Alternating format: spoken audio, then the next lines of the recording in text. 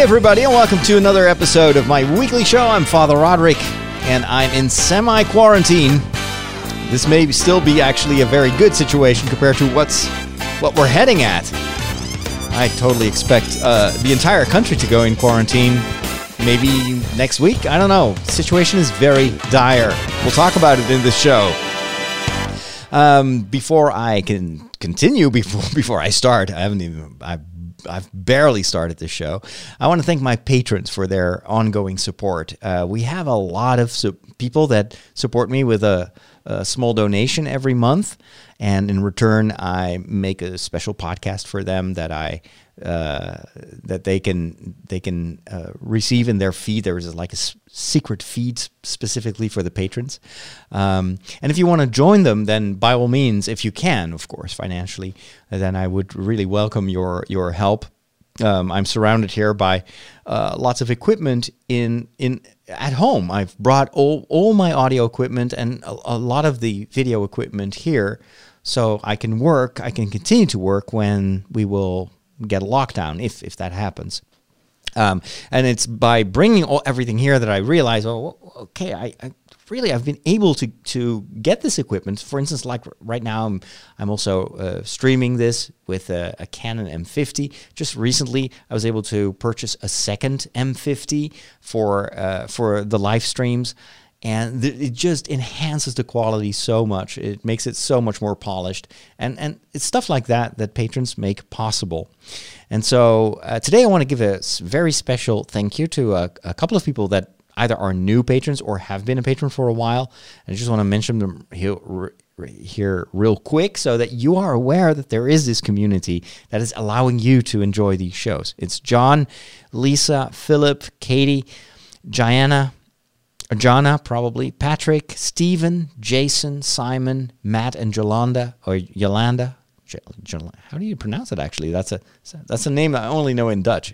Yolanda? I apologize. Jasmine, Robert, Mary Jo, Peter, Scott, and Trevor. Thank you so much. And if you want to join them, check out patreon.com/Father Roderick. Do you know what's going on? This is what's happening in your world. Face it, Catholics rule. We got Boston, South America, the good part of Ireland, and we're making serious inroads in Mozambique, baby. You've taken your first step into a larger world.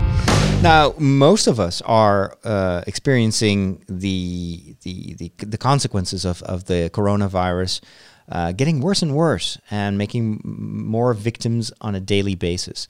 I know that I have some of my listeners that live in Italy. Italy is incredibly hit by this virus. It is now the worst country for corona deaths. Today, the day that I'm recording this is Friday, the 20th of March. They had, more than 700, 627 people that died in one day. And they have a total amount of people that died from the coronavirus that surpasses 4,000. There are also 20 priests that have already died, priests that worked in the affected areas. But just before I started recording, I read that there are 2 convents with religious sisters in Rome, and the entire community is infected in both convents. So please pray for them, especially for the weaker sisters. There are sometimes elderly nuns in convents like that, and of course they are very much threatened by this virus. Situation in the Netherlands is getting worse by the day as well. We're doubling every 2 days. We have about 281 corona patients in intensive care. There are some hospitals in the south that are already at their max, and they're only treating corona patients.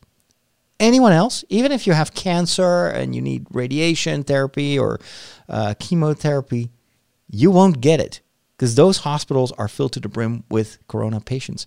And this is kind of one of the downsides that we start to see from the privatization or the commercialization of healthcare in our country. There are many other hospitals. We have we're a rich country. We have a lot of good healthcare.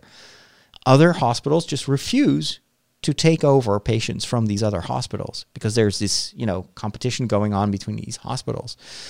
It is frustrating and it is sad, and I really hope that our government will continue to really steer the country in the best way possible.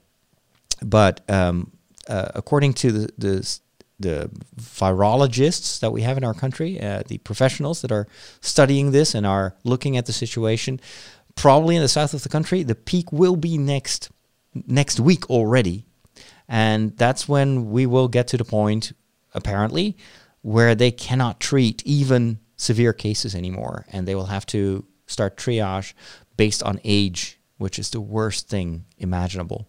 Now, I still am praying that it won't come to that, but it just goes to show the severity of the situation. Other countries, United States, England, are more behind on the situation. Also, certain parts of Italy are a few weeks behind when it comes to the development of the pandemic compared to the north of Italy. But everything indicates that this is inescapable. We can't stop this. What we can do is take very good care of each other and take our responsibility. This has been a tough week for me when it comes to the theme of obedience. As you know, I'm a priest. I work here in a parish as an assistant priest, actually in 2 parishes. But I am not the pastor. I don't have any responsibility. I just help during the weekends because my main mission is to work in the media. So 80% of my time is media work. 20% time is usually just for the weekend celebrations. Now, our bishops in the Netherlands have taken drastic measures. So Holy Week, Easter is all canceled. Can only be celebrated in private. That is also coming to, I guess, a lot of other countries in the world. So even if in your country it's still kind of up in the air, don't count on it. This is going to be the weirdest Easter and Holy Week ever. So they were very strict about that. So no celebrations, well, we can stream celebrations, but that's what I've been doing. I do Mass by myself, which is quite a challenge, I have to say, especially if you've got some technical problems like I had on the Feast of St. Joseph. But anyway, the weekday celebrations are still permitted by the bishops. And so they leave it to the judgment of the local pastor, so the priest who is the leader of the parish, to decide whether to cancel or not. I personally think that is a big mistake. I think that right now, you should not open churches for Mass. You can leave the church open for people to pray, but even there, you have to be extremely careful because every day there are new discoveries about this virus. And so apparently the virus can survive on surfaces for many hours, like on wood, on plastic, and can survive for 12 hours. So even if people come to church and sit, kind of keep their distances, and we keep the churches open for prayer, they may kneel down, touch the bench or the chairs or whatever, and then someone who comes in later, like an hour later, can still get infected. So even though, of course, we're talking about small risks, but they're still real risks. And these risks are not just, someone will get a cold or something. It can be lethal. And so for the reason that I'm so opposed to these weekly celebrations is communion. People will come up for communion, and as priests, we are instructed to give communion on the hand, but that does not insulate us from physical contact. You will be touching the hands of the people that walk forward, and if some people are stupid, let's just call it what it is, stupid, they will go to Mass regardless of the fact that they have symptoms. They can infect a priest. Or a priest may feel the need to continue Mass during the week because, aren't we meant to sacrifice ourselves for the pastoral good? I mean, it's just misplaced martyrdom, I think. A priest can also infect parishioners. I would never forgive myself if that would happen. So, and so I was in this situation where we were talking with the pastoral team. I don't really formally am a part of that, but we were still discussing. I was part of the discussion because I'm the only one who is streaming right now. So the entire liturgical weight of the 2 parishes, 15 churches, is on my shoulders. And I have to do that all by myself. So I just wanted to kind of be part of the discussion. So I will do both celebrations. They were like super, I don't know, over optimistic. It's like, yeah, and then we could have other priests and we could have acolytes from the other locations come over and serve mass, and we can have people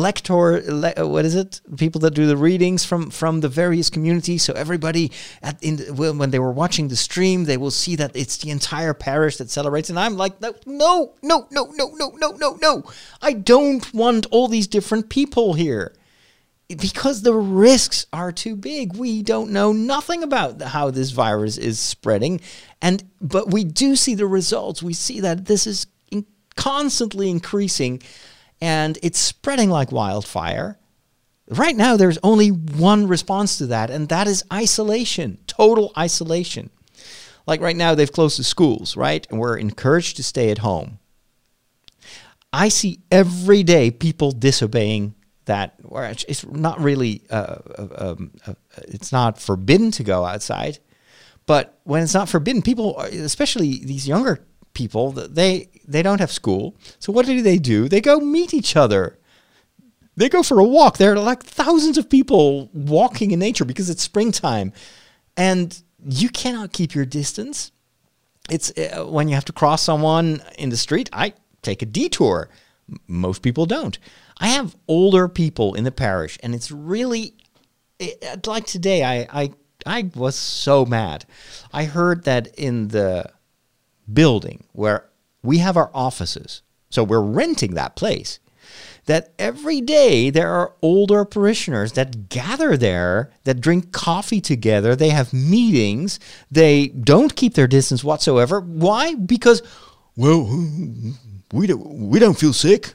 Oh, it's all exaggerated. You know, we've gone through the war. Well, not literally, but they're totally, I think, underestimating the risks of what they do.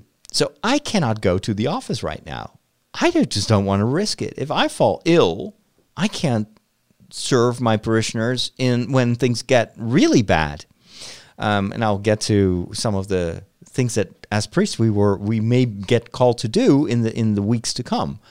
I want to stay available for real serious business and not incur the virus because of some elderly parishioners that think it's all exaggerated, and it doesn't. They're exempt. They don't get ill because they've never been ill.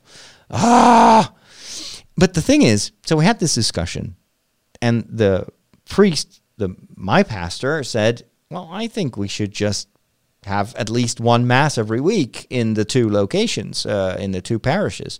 So I think we should just do Wednesday Mass, and I'll just ask people to keep their distances, and I'll be very, very careful with communion.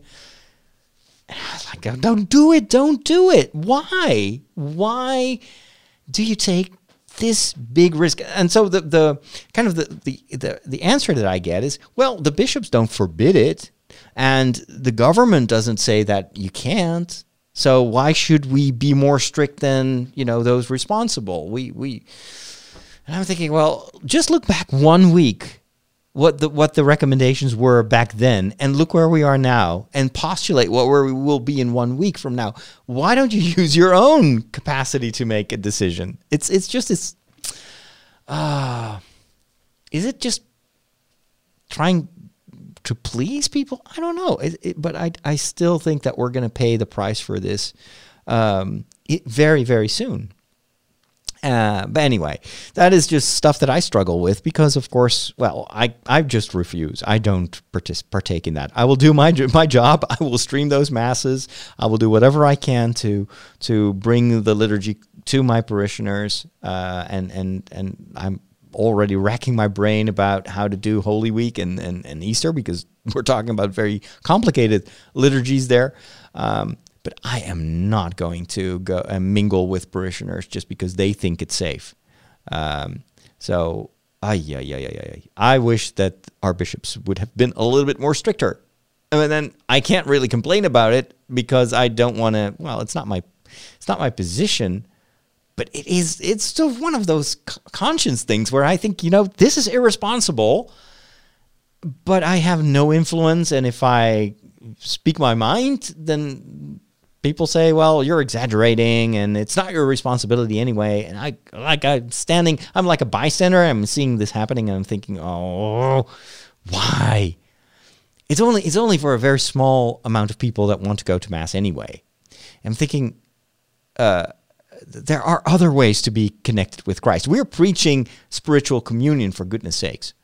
And then for some reason, we think it's still necessary to celebrate Mass with the faithful in a super risky situation. Whereas, we keep saying, well, spiritual communion will give you the same grace. Good grief. Okay. I will tone down my worries and anxiety. I don't want to make you more anxious than you probably already are. But it is we're facing a situation that we've never had dealt with before. This is definitely the biggest crisis of our, let's say, the last 2 generations. So we need to be better safe than sorry. That's what I would say. Let's talk movies. How do you not like movies? They're predictable. Like, the guy gets the girl and that kid sees dead people and Darth Vader is Luke's father. Not liking movies is like not liking puppies. They're fine. I just get bored and never make it to the end. You need a movie education. You need a movication. I'm going to give it to you. So some of you in the chat have asked me, aren't you going crazy having to stay inside all the time and not being able to meet other people, not being able to go out for a walk? Well, actually, we are allowed to go out for a walk. So I do leave the home maybe once a day. I try to avoid it, but sometimes I just have to get some groceries. Well, actually, my response is I am an introvert. So this is, for me, a very good situation. I like being home. I like being alone. And I have not been bored for 1 single second, actually. I've been working harder than I have worked for the past month. It's just, there's so much you need to deal with. And so earlier this day, I recorded an episode of The Walk where I talk a little bit more about my experience and how I deal with this situation and also the pitfalls. Especially if you're new when it comes to working at home or living and not being able to leave the house. I have quite a bit of experience with that. So I share some of the risks and what you can do also to keep your sanity. One of the biggest rules is don't overdo it. Don't try to want to do too much. Usually when everything changes, we become very ambitious. Like, oh, I will now completely focus on this, and I'm going to do this and this and this. Better wait a little bit until things settle down. You get used to this new situation, but don't ask too much of yourself. And I'm also talking to myself. If you want to hear more of those tips, just go check out The Walk. You can find it on trideo.com. So TRIDEO.com. So one of the things that I like to do when I'm in my cocoon here, my social distancing, well, actually, there's no one else here in the house because I'm a celibate priest. So there is lots of social distance here. And there has always been. I like to, read books, watch movies, listen to music. This morning, I needed music. I was so stressed and tired and a little bit overworked because of this last week. There were so many issues going on. And I just enjoyed walking through the house, playing music through all these smart speakers that I have. So I've got the Google Home system. So I was just playing some jazz music. And I just listened and whistled along. And it made me so calm. I really enjoyed it. Another thing that I do is watch movies, television series. I try out new stuff. I'm still trying to finish Game of Thrones. But I also tried out some different stuff so I can give you some tips on what you may want to watch. By the way, Netflix and YouTube are, here in Europe, they are reducing their bit rate because now that everybody has to stay at home, there is a tremendous amount of extra traffic. And what they want to prevent is the internet clogging up. Now, I don't think that's a risk in the Netherlands because almost everyone here is on fiber. So we have massive speeds and huge bandwidth. But I guess they just make one decision for the whole of Europe. So they're going to lower the bit rate. You'll still be able, for instance, to watch 4K, but the bit rate itself is going to be much lower, which means that the compression is going to get bigger. It's something that you probably won't notice that much. Since I kind of do a lot of editing, I do see the difference between, different bit rates. Like, for instance, when I was editing material, well, when was that? Oh, yeah, when I was editing the documentary about New Zealand and Australia. I filmed that many years ago with a Sony camera. And back then, that was a top-notch HD camera. And I remember that I said it because those SD cards that I used to record on were very expensive. So I remember setting the HD recording to the lowest bit rate.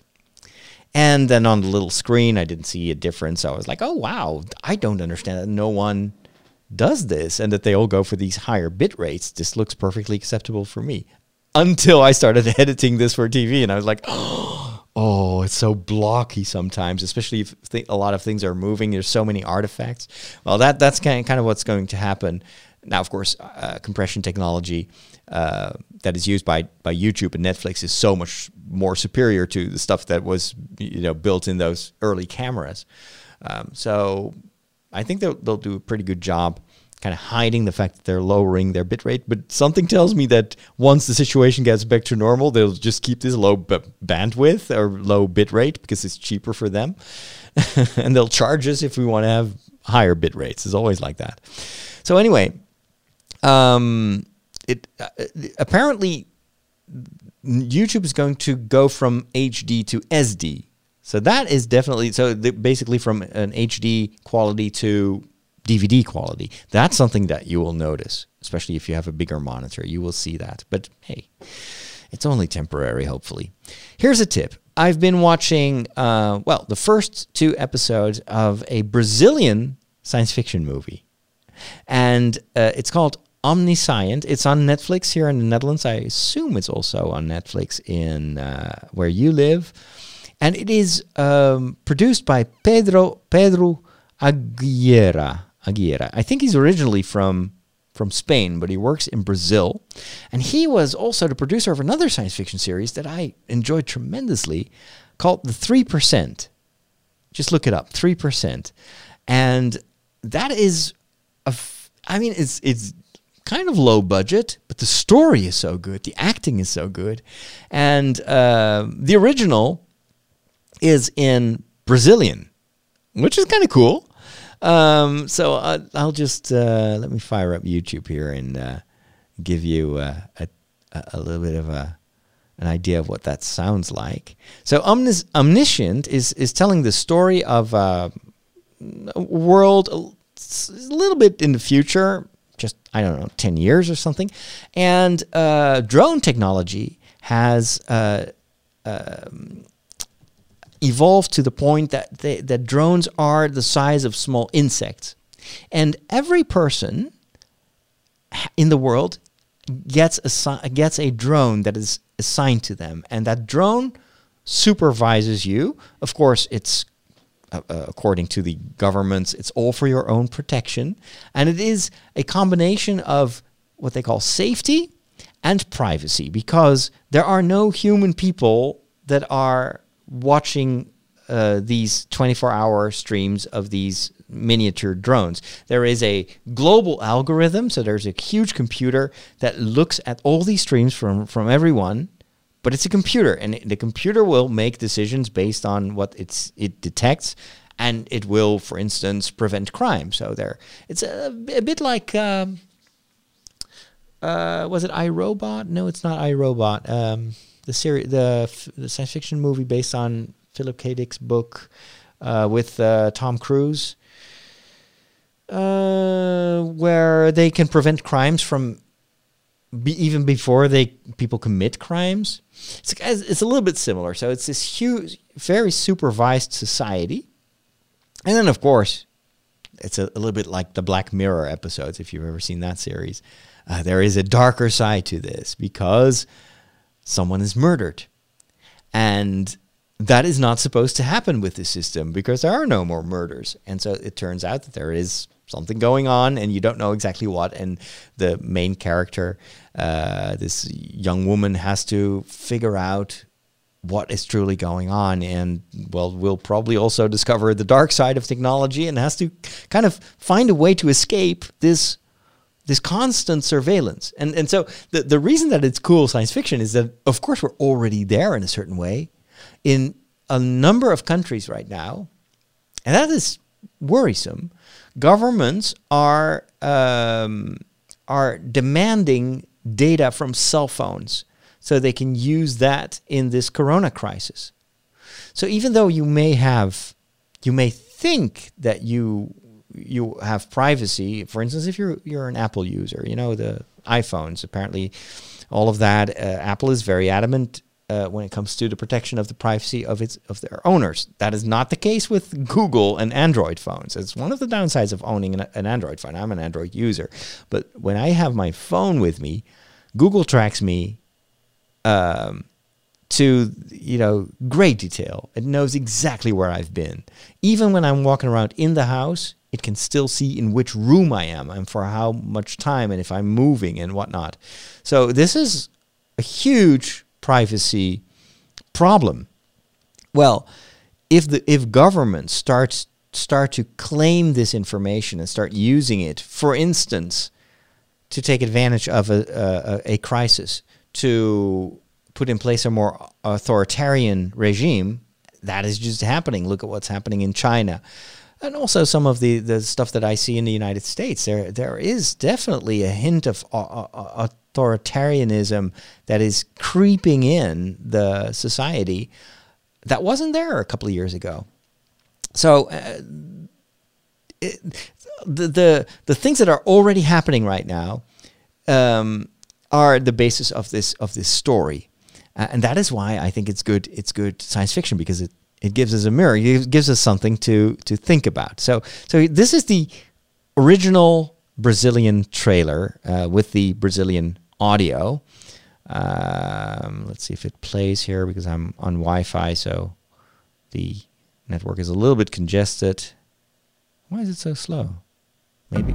Oh, there you go. There it goes. Você e na prática toda a sua geração, vocês cresceram dentro do sistema.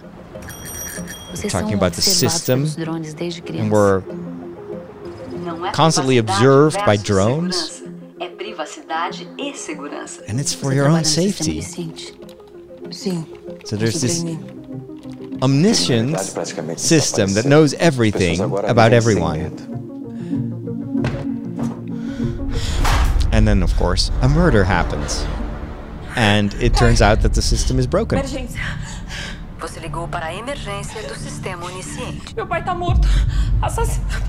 O sistema não apontou nenhum crime cometido na sua região, senhor. And that, of course, that's the big thing. That, like, she calls 911, and then the system, the computer, says, well, there hasn't been a crime in that area. So what's going on? And so it turns out that this entire crime was not observed. And anyway, love the Brazilian original track. But there is also, and this is pretty cool, they also did that for 3%. They also provide you with a fully voiced English track where everything is in English. So you don't have to read subtitles because that, of course, is, if you're not used to that, not everyone will appreciate that. So there is a completely English version. You can tell a little bit that it is done with, that it's dubbed but the story is so engaging that you tend to forget that over time. So when I saw this trailer, I was like, whoa, ooh, those voices are very different from what I'm used to. I guess that's what a lot of Germans also experience when they see, like Star Trek in English. They're like, wow, that doesn't sound anything like Kirk. Because Kirk is German, right? So that is a cool series, and I'm really eager to see where this is going. Let's see, I had another tip for you. Oh, yeah. So as you have heard, and if you live in the United States and North America, you've seen it, most talk shows were not allowed to continue with an audience. So there's this one episode that Stephen Colbert did, and he's an entertainer that needs an audience to perform. There's always this chemistry between him and the audience. And so there's this one episode, the last one that he recorded in the studio in New York, or in the theater, where the only people in the theater are his own writers. And of course they have written the jokes, so they already know all the jokes. And you can feel that it is, he's doing a great job, but it's still very forced. And then they've decided to just go home, to not record any more shows without an audience. And the same has happened to several other talk show hosts. And so now they're all, probably because they're under contract to still produce stuff, they do shows from their home. So, but what strikes me and also baffles me a little bit is they filmed those episodes with their phones. Like, seriously, Stephen Colbert is there sitting in his bathtub, and he's using his AirPods. Yeah, AirPods, right? That's what they're called. The Apple AirPods, to record himself. He doesn't even have a professional microphone. So the audio that you hear right from me right now in this super, simple amateur studio is 100 times better than Stephen Colbert, one of the most famous talk show hosts in the world, who is just kind of winging it with a phone and AirPods. And it's really distracting. Because you're like, wow, he's obviously reading from an audio cue or a teleprompter. So he has equipment there because the camera is filming through the text. So he's reading the text. Everything you see in these talk shows is scripted. A lot of talk show hosts, well, they improvise a little bit, but all the jokes are scripted. So they're just reading that from a mirror, and behind the mirror is a camera that films them, so that you get the idea that they're actually talking to you, and they're making it all up on the spot. So clearly Colbert and some of the others have that equipment at home, but they're still filming it with these terrible microphones. And there was just one, was it Jimmy Kimmel? It may have been Jimmy Kimmel, I'm not sure, but his wife is filming the entire thing with a phone. It's like, come on. It's not that hard. If I can use a decent camera and a decent microphone, then with their budgets, they should be able to do so much better. So I'm thinking maybe it's just a gimmick. Maybe it's just something they do to kind of break to make it feel more real. Like we're really in quarantine here and we're really improvising. I don't know. But to me, it's a little bit distracting because I'm thinking, it's not that hard to do decent audio. Come on, guys. And then Stephen Colbert didn't even shave. So he's there with this kind of white beard. And it's like, you're sitting there in a suit. You're wearing like a very expensive suit and a tie, and you don't shave? Oh, that must be an act. But they will do it. Now, all the talk show hosts that are filming from home, they don't shave. They all grow beards. And I'm like, whatever. I'm doing this from home as well. I do shave. You will never see me with a beard. Believe me, you don't want to. Nor do I. Nor does my mom. Anyway, so really, really strange. And most of them will go off the air. So there are some spring breaks. I think they were already scheduled. And that's all of a sudden when you realize what an important role these talk shows have. Bringing levity to discussion. If you don't have this, like I enjoy watching all these different YouTube videos from various talk shows because it helps me relativize what's going on in the world. If you take away the jokes, all you get is just the hard news, and the news is depressing. And we need that humor. We need people that, make fun of politicians, make fun of themselves, and show us reality through the prism of humor. I think it's a vital. My dad tells me that all the time, even though he is in a difficult situation. So my father has dementia. It's still an onset of dementia, but nevertheless, he cannot live with my mom at home. So he's in a care center. All care centers in the Netherlands, starting today, have been closed off to everyone. You cannot visit anyone anymore because it's a highly vulnerable group of people, of course. So that means that my dad, maybe for weeks, will not receive any visits. We can only talk to him on the phone. And it's a common phone that he has to share with all the other people in the section of the building where he lives. The only way that my dad is able to deal with the situation is thanks to humor.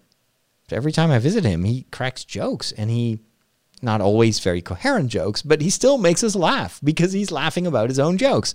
And he used to be very humoristic. I always remember him as a very fun dad who always made us laugh and laughed a lot himself.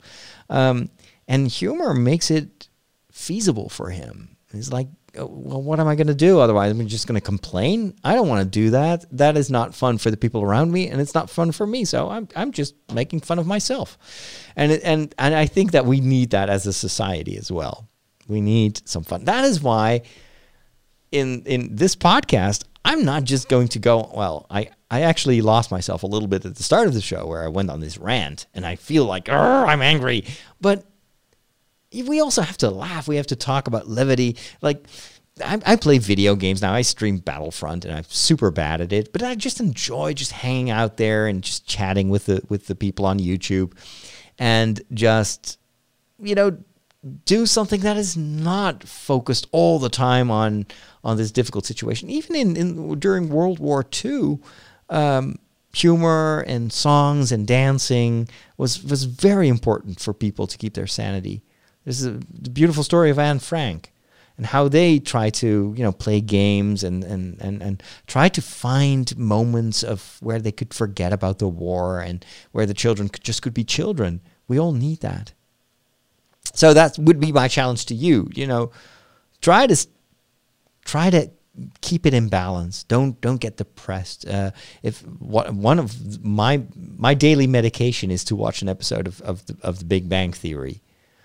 That makes me laugh. It makes me like, oh my goodness.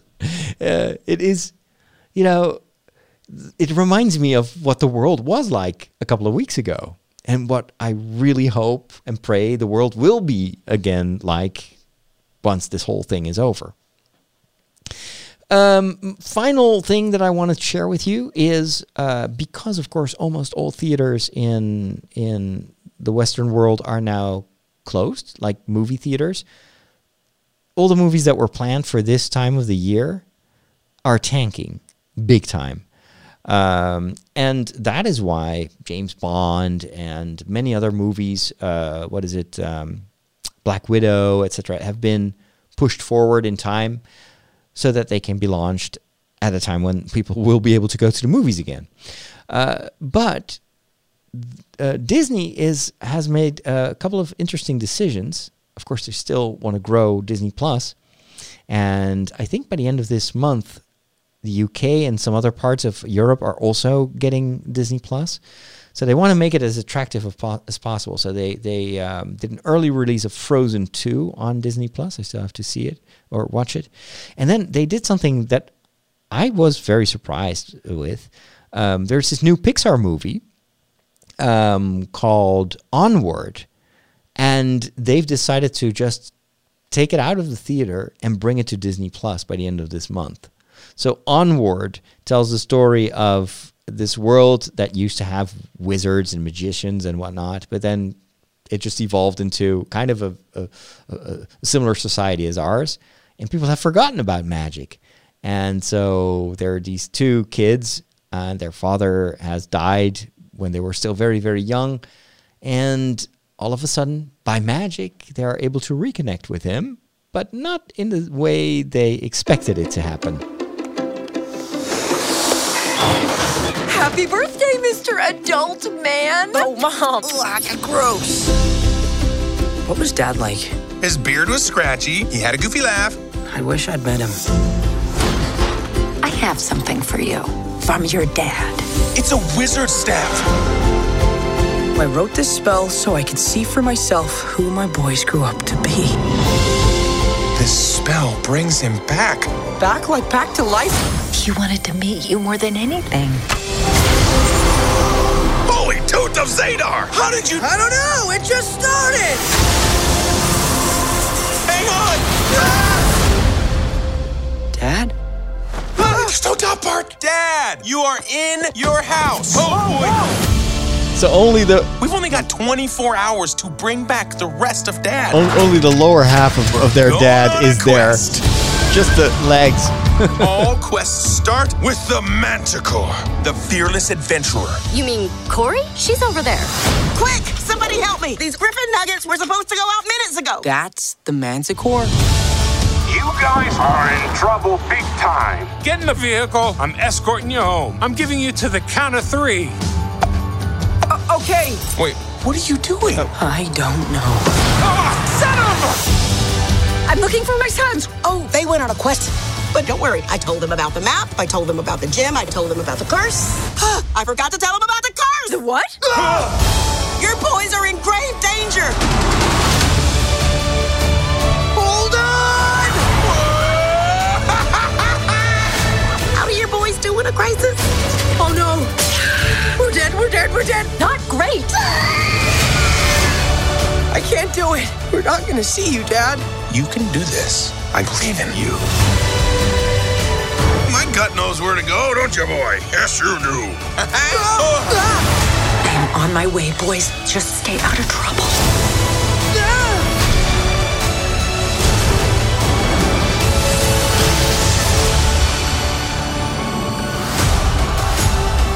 It's got Tom Holland, Chris Pratt. Some great voices there. And I have to say, it looks really, really cool. Now, let me see if I can get myself back on the screen. I'm okay. Wait, I switched my live stream to the to my desktop so people could see the trailer. Still need to figure out how to do that in a better way. But anyway, so this is a Pixar movie, and they're going to bring it to Disney Plus after just a few weeks in the movie theaters. This must be not what Disney expected it to be. Usually Pixar, their box office hits. This movie is not going to be a box office hit. But it's just goes to show how important these digital platforms have become as an alternative to theatrical releases. And it may very well be that we're heading for a future where we'll get simultaneous releases. A movie will be in theaters for those that want to see it in the theater, but it will also be released digitally or on streaming platforms, and maybe even virtually.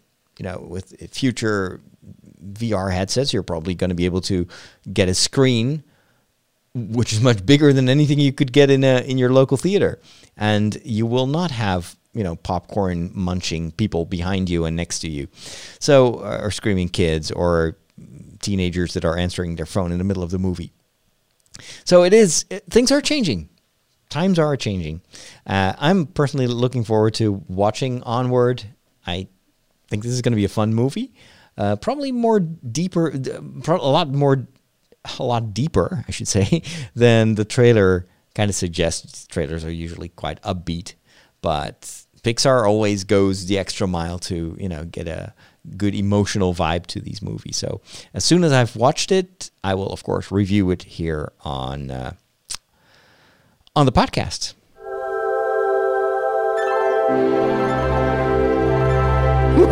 Catholics rock!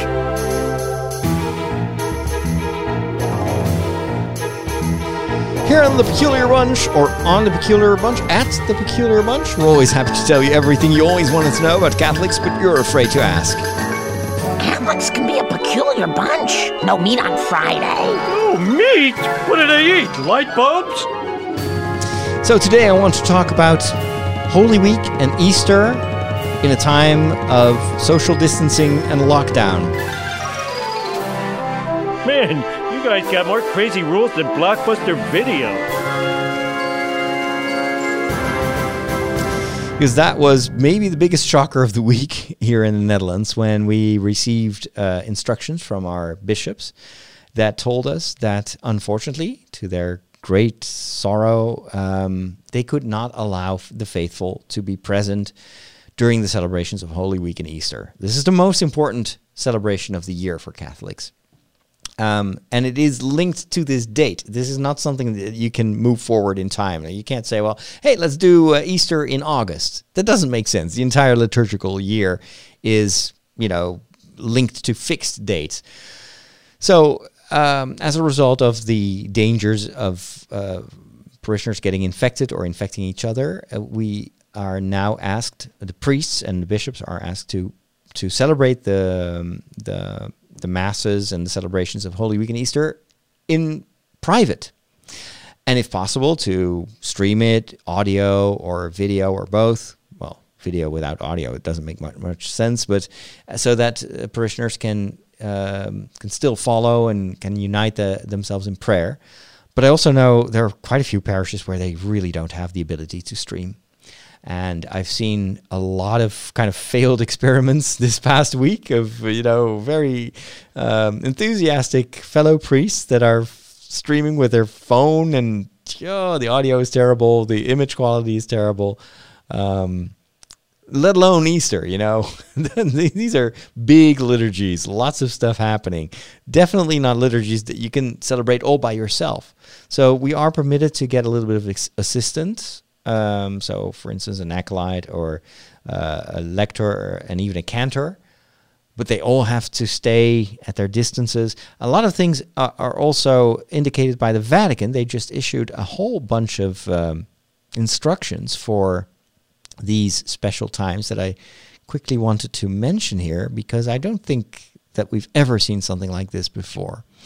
So there is a decree about the Easter celebrations. Let's just start with that. And it explains to us who are going to have to celebrate these celebrations how to do that. The date, first of all, there's Easter is the heart of the entire liturgical year. It's not just a feast among others. The Easter Triduum is celebrated over the arc of 3 days. So that's Holy Thursday, Good Friday, Holy Saturday, and it, of course, culminates in the Easter Vigil. That arc of 3 days is preceded by Lent and crowned by Pentecost, 50 days after Easter, and therefore it cannot be transferred to another time. You would break the liturgical year. During Holy Week, you have the Chrism Mass. That is where the bishop and the priests come together, and the bishop will bless the oils that are used for baptism, for the ordination, the anointment of the sick, etc. Those Chrism Masses may be postponed to a later date. I didn't know that, but apparently that's something that you can even do later. In my diocese, they're not going to postpone it, but the bishop is going to celebrate it with a few assistants, and, well, as priests, we cannot be there, nor can be the parishioners. The Paschal Triduum, this is interesting. The Sacred Triduum must be celebrated in the following way, wherever the civil and ecclesiastical authorities have put restrictions in place. So, of course, if you live in a country that is not affected by the virus yet, I doubt it. I think that the entire world in a couple of weeks from now will have to have the same restrictions as in the Vatican and in my country. These celebrations have to be celebrated according to the indications of the bishops that have been agreed upon in the Episcopal Conference, in the cathedral and parish churches. Without the physical participation of the faithful, the bishop and the parish priests can celebrate the liturgical mysteries of the Paschal Triduum. The faithful should be informed of the times of the celebration so that they can prayerfully unite themselves in their homes. So think about Africa, think about South America, many places where, people don't have the ability to stream or transmit audio or whatever. In that case, you just have to communicate the time so that people can go, and pray together in family and unite them in that way with what's happening in their local church or in the cathedral. The dioceses have to provide the faithful with support to help you could devise a small liturgy that you could celebrate at home, something like that. There are many creative ways in which you can still help people to make it less abstract. Holy Thursday, very important celebration in the Catholic Church, is the celebration of the institution of the Eucharist, which is the most important sacrament that we have. This is the faculty to celebrate Mass without the people is granted in an exceptional manner to all priests. I'm not sure why they say that, because normally you probably have to concelebrate. So maybe this means that you can just celebrate it by yourself, which is, that may be it. So normally you cannot celebrate the celebrations of Holy Week and Easter by yourself. Normally for Mass I can do that. I can just celebrate Mass in privatum. It's not ideal, but it is allowed and even encouraged if you don't have an ability to celebrate Mass in a parish. So they give us now permission to celebrate that alone, which is kind of a novelty. At the end of the Mass of the Lord's Supper, the washing of the feet, which is an optional thing that you can do during that Mass, is to be omitted. So we cannot do the washing of the feet. At the end of the Mass, there's normally a procession with the Blessed Sacrament to a place of repose. That is because the tabernacle has to be empty, and then people can venerate or even pray in adoration for several hours after Mass. That is to be omitted. The Blessed Sacrament is to be kept in the tabernacle. This is a big change. We've never done that before, so it has to go back into the tabernacle. Priests who are unable to celebrate Mass, that's possible. Think of elderly priests that have to stay home, cannot leave their house or the care center where they are to pray the Vespers of the day. Good Friday. It has to be celebrated also without people. In the universal prayer, there has to be an intention for the sick, the dead, and for those who feel lost or dismayed. So not much change there. During Good Friday liturgy, you read the Passion according to St. John. So that's going to be a challenge, because that's normally something you do with multiple people. And then the Easter Vigil, that of course, it has the procession with the Easter candle, the fire that is blessed, the baptismal waters are blessed. There's the liturgy of the litany of the saints. It is a long, complicated liturgy, lots of readings, lots of singing. Well, according to these instructions from the Vatican, this is going to be simplified a little bit, thankfully. You can only celebrate it here, and this is also interesting, where and in the measure that there is a real possibility of doing so. I don't know what they mean by that. That sounds a little bit vague. But I guess what they mean is you cannot do that, like, for instance, at home in the rectory behind a kitchen table. I guess that's what they mean. And I've seen priests actually celebrate Mass at their kitchen table because they're locked in. So I think that what they mean is it needs to be in a proper place, so in a church. At the solemn beginning of the vigil, the preparation and the lighting of the fire is omitted. So that's part of the missal that we have to throw away. The Paschal candle is lit, but there is no procession. So we'll just have to place the Easter candle probably near the altar already and just light it. That's all. That is, so sad. I'm going to miss that. That was one of my favorite liturgical moments during the year. And then after the candle is lit, we are still to sing the Exultet, the Easter proclamation. Thankfully, they did not get rid of that. The liturgy of the Word then takes place. I assume that's all according to what the Missal prescribes, so lots of readings. And then for the baptismal liturgy and the renewal of baptismal promises, only the renewal of baptismal promises is necessary. So it means that normally during the Easter Vigil, you sometimes have people that will be baptized, or there will be a long ritual for the blessing of the water with the litany of the saints. Apparently here we can just take the easiest, the shortest form in the Missal. And then the liturgy of the Eucharist follows. Again, if you can't be at that Paschal Vigil, you have to just pray the office of readings for Easter Sunday. Interesting. And then other expressions of popular piety and processions. During Holy Week, of course, in many countries, they have these processions through the streets, etc. These can be moved to other suitable days in the year, even beyond Easter, because, of course, that's just piety. And this is by mandate of the Supreme Pontiff. I had to think about Star Wars when I read that. Like the Supreme Leader. Popes, no, by mandate of the Supreme Pontiff for the year 2020 only. So don't take this as, from now on we'll do it like this. I still have to wrap my mind around this. This is going to be so strange, so new. That was not the only thing that they issued today. There are also instructions, and this is a pastoral instruction for situations that are already a reality right now in Italy, where you have thousands of people that are ill, priests that have died or are ill themselves, situations where it is absolutely impossible to hear confessions. Because, of course, confession, you have to do that in a private place. It needs to be safe, so you have to keep a certain distance. I saw one priest who was hearing confessions in a drive-by situation, so people could just open the window of their car. He was kind of like in a remote place, and he would just close his eyes and hear their confession and give them the absolution from a distance. But there are many situations in Italy where you can't do that. It's in the city.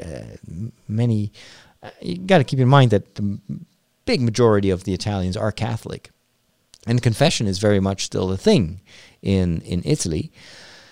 Now the Vatican has said, or the Apostolic Penitentiary, so that's the Vatican tribunal that deals with matters of conscience, they have said that while individual confession and absolution is the normal means for forgiveness of sins, grave necessity can lead to other solutions. For instance, what they call general absolution, which is the forgiveness of sins without private confession, without someone mentioning their sins.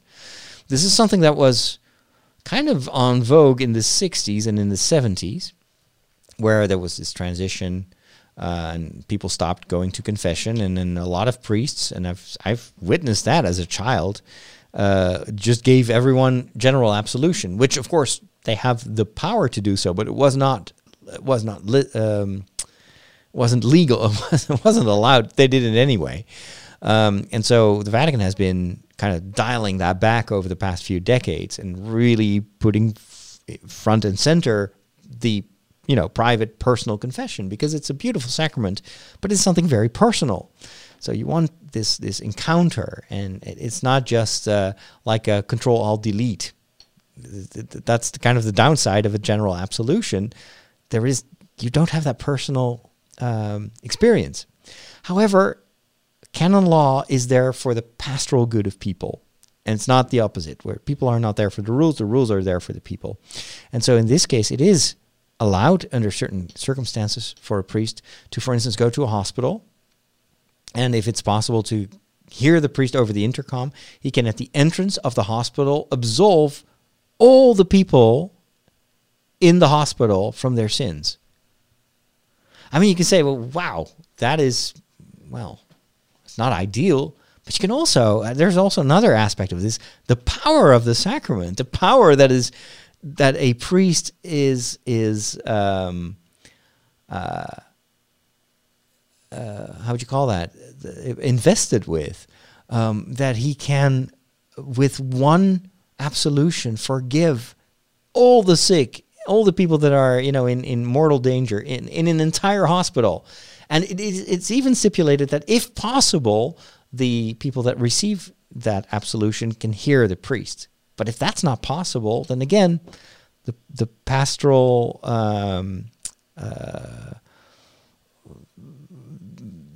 importance kind of trumps the rules and regulations. So it shows you the flexibility of canon law, and it's because it's all for the good of the people, and God wants to save His people, and not sometimes Jesus doesn't go by the rules because it's more important for him to reach people and to save them than to, adhere to everything that the scribes and the Pharisees are yelling at him. So fascinating stuff. Again, I've never seen this in my lifetime. Another thing that the Vatican has said is that it will give indulgences to, for instance, people that work at the hospital. So if they have confessed their sins and they have received the absolution, what remains is the damage that sin has done. And Catholics believe that the purgatory is kind of a time, all that, of course, is kind of analog verbiage, but you even if your sins have been forgiven, doesn't mean you go straight to heaven. There is this time of healing. That's always how I kind of compare it, that we call purgatory. And that is a time of suffering because you want to go to heaven, but you're still not able to because there's too much damage that sin has caused. Even sin that has been forgotten leaves scars. And so the indulgence, the indult that the Catholic Church infers is to anyone who's involved in, the care of the sick in this situation. Also, let me just read that. It's a plenary or full indulgence. That means you'll go straight to heaven if you die. That is pretty powerful, again. And, well, if you're not from a Catholic tradition, you may think, well, isn't that just a little bit too much? How can a church that consists of humans, decide over heaven and hell? Well, that is the power that Jesus gave to his apostles. Whose sins you forgive, they will be forgiven, etc., etc. I read that passage. Jesus says it very clearly. He gives his apostles the same power that he has. And so a certain authority. And of course, it's always in the name of Christ. It's not a isolated human superpower. But it is. He wanted his church to have that ability to heal people into the core of their existence, to the deepest levels of their souls.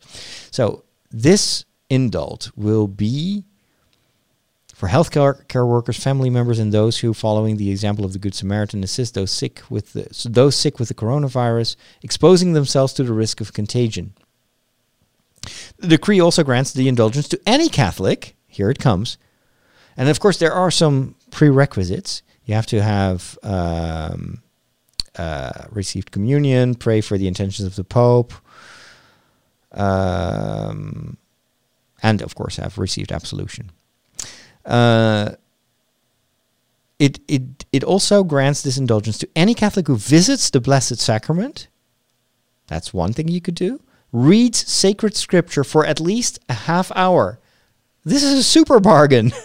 You read scripture for half an hour, and if you are in that state of grace, you will receive the full healing of your soul. Or if you recite the Rosary or the Divine Mercy Chaplet. And if you do that to implore Almighty God for an end to the epidemic, the relief of those who are afflicted, and eternal salvation for those the Lord has called to himself. Now, this is not magic. What happens here is if you pray, or if you take care, and praying in a certain way is also taking care of those that are afflicted by the coronavirus, that's an act of love. And it is that act of love that allows God to heal you and to heal the scars that sin caused in your soul. That is why if you die there and then, you will go straight to heaven. So again, it's not magic. It is the logic of love, that even a simple act of love, like a rosary that you pray for those that are suffering from the coronavirus, that small act of love is able to forgive who knows what time of purification in purgatory. And again, if I say time, we don't have the categories to fully, express what we're saying. But it is, it will, a small act of love will heal your entire soul. This is pretty radical. This is very powerful and beautiful. Only a little bit of love can do so much good for yourself and for the world. This is a testimony of the power of prayer and the power of sacrificial love. All right, with that, I think we need to wrap things up. There was so much else that I wanted to talk about, but I'll just keep that for next week. Just a very quick tip. if you are bored and you don't know what to do, there are actually a lot of free games that you can download right now on various platforms. I'll include a link in the show notes.